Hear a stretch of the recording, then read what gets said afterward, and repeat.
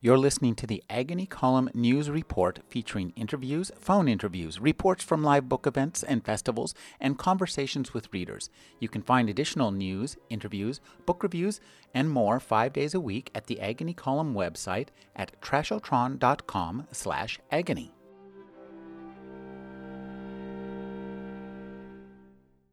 Karen Joy Fowler is the author of Sarah Canary and the Jane Austen Book Club. Thank you for joining me, Karen. Thank you. Karen, one of the things that I really like about your work, you have this great tool that you use so well, ambiguity. It's so kind of you to call it a tool and not a mistake, an oversight. Well, tell me, in the story you read this evening, The Last Orders, one of the things, it uses ambiguity, to me at least, in a very intriguing manner, because you lay out this whole history like we're supposed to know it, but it's completely invented, and I really, it's interesting to me that the way you do that and hold it out in front of us and say, this is real, but no, it's not real. I think I've been told that my stories frequently have an effect which I'm not necessarily aiming for, but I apparently often achieve, which is that sentence by sentence they're completely clear and utterly easy to understand and decipher, and yet when you get to the end of them, you apparently have no clue what's actually happened. At least I've been told that a lot. Well, I wouldn't say that, because I really felt that I knew what had happened, but there's this kind of a feeling, and you do this in Sarah Canary as well, where we both know and don't know. We know it's real. We know it's unreal. Could you maybe talk about the way you, especially in the Last Orders, where you create a sense of the fantastic that is at once very fantastic but totally mundane? Wow. I don't know if this will answer your question or not, but I do feel that the kind of ambiguity that I do aim for, and apparently the ambiguity that I achieve even when I'm not aiming for it, that it's not a fantastical element in my work as I see my work, that it is realism to me, that the world as I experience it is one in which knowing what actually happened at any given point in time is very problematic and depends very much on who you're talking to and whose version you're hearing at the time. And that's certainly my experience in small and large ways. That I have a pretty vivid memory of sitting at Thanksgiving dinner with my parents and my brother, and reminiscing about something that had meant something to me, and sort of finishing my story and looking around the table and having my mother say, that was not when we were in Indiana, that was long after we moved to California. And having my father say, I don't think it was summer, it seems to me that was really at Christmas time. And having my brother say, and I don't think it happened to you, I'm pretty sure that happened to me. And just realizing that even where my own memory was concerned, that apparently the ice was very slippery.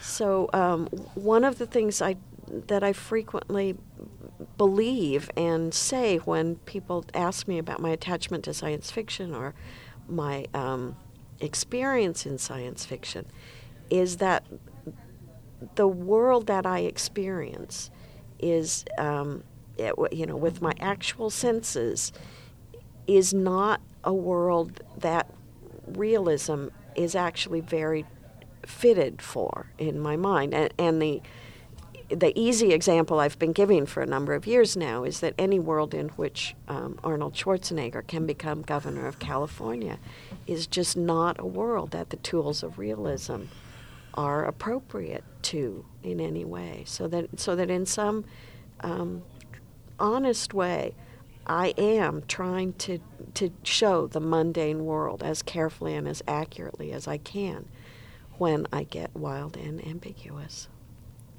One of the things that interests me in your work is the way you create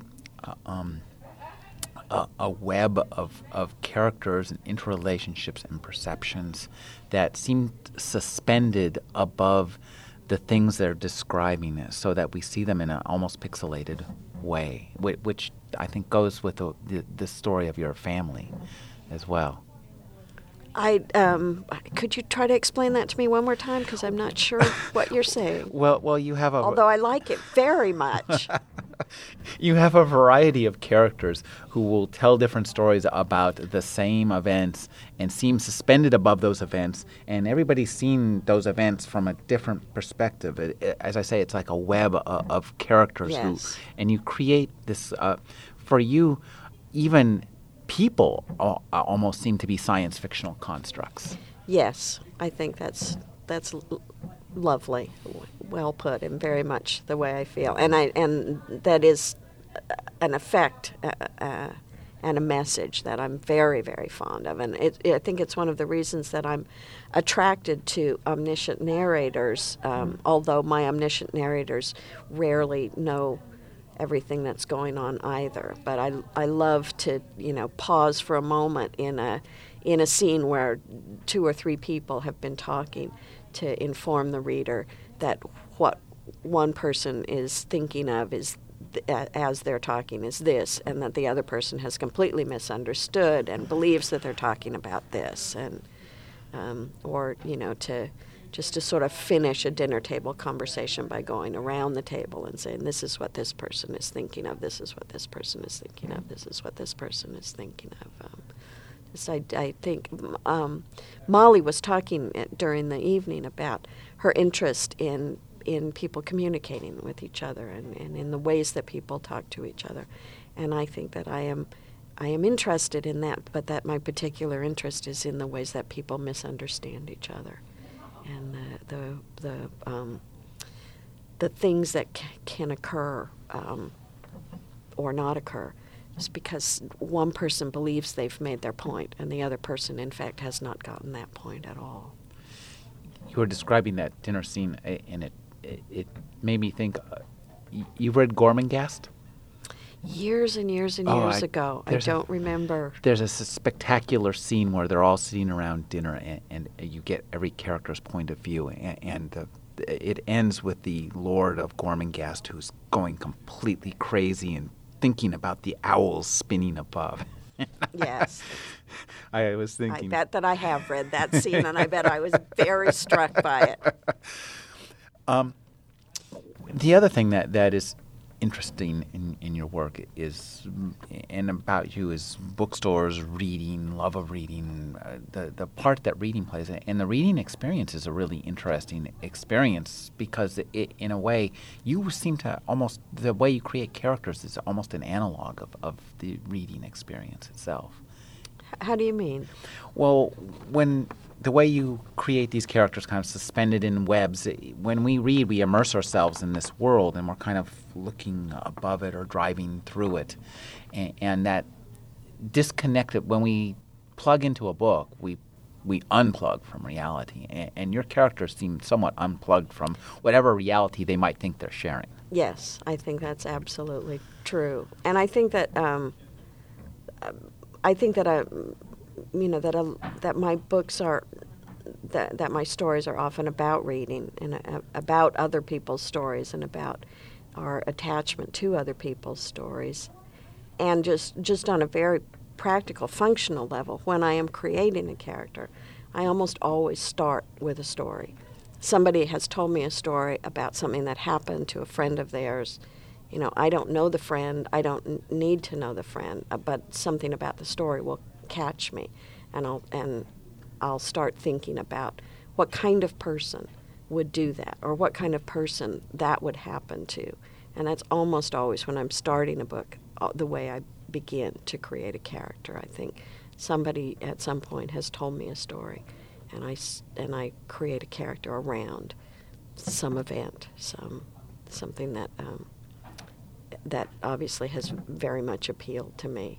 In my most recent novel, the main character began with a story I was told years and years and years ago. My cousin told me that a girl at her high school, and she lived in Ventura, still lives in Ventura, California, that after the prom night that she drove her date and the family car out onto the sand and became busy in the car in some very engrossing way, because the next thing they knew, the car was beginning to rock and the water had actually come in, and they had to flee the car in their prom clothes through the tide, and then find a phone booth to call her parents and tell them that they had lost the family car.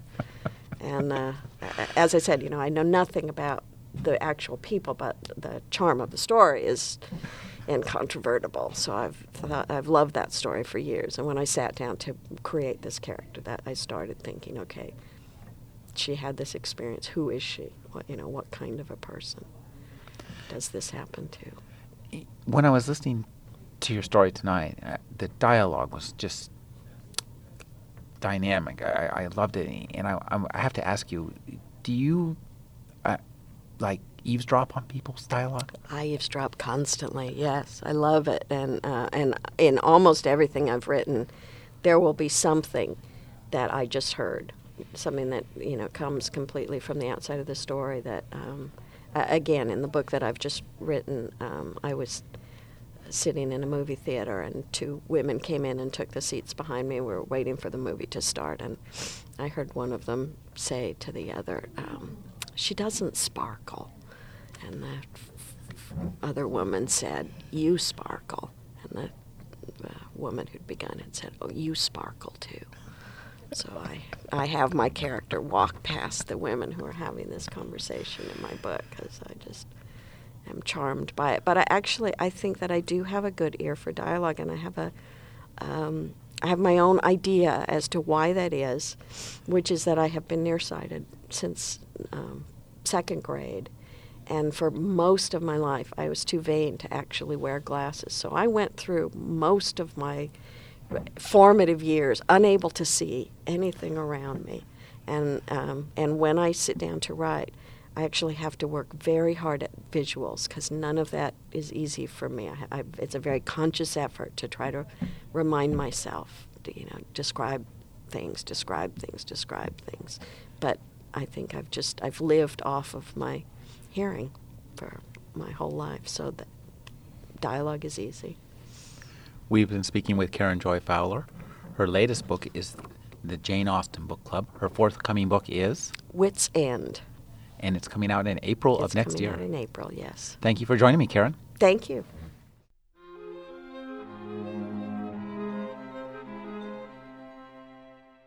You're listening to the Agony Column News Report, featuring interviews, phone interviews, reports from live book events and festivals, and conversations with readers.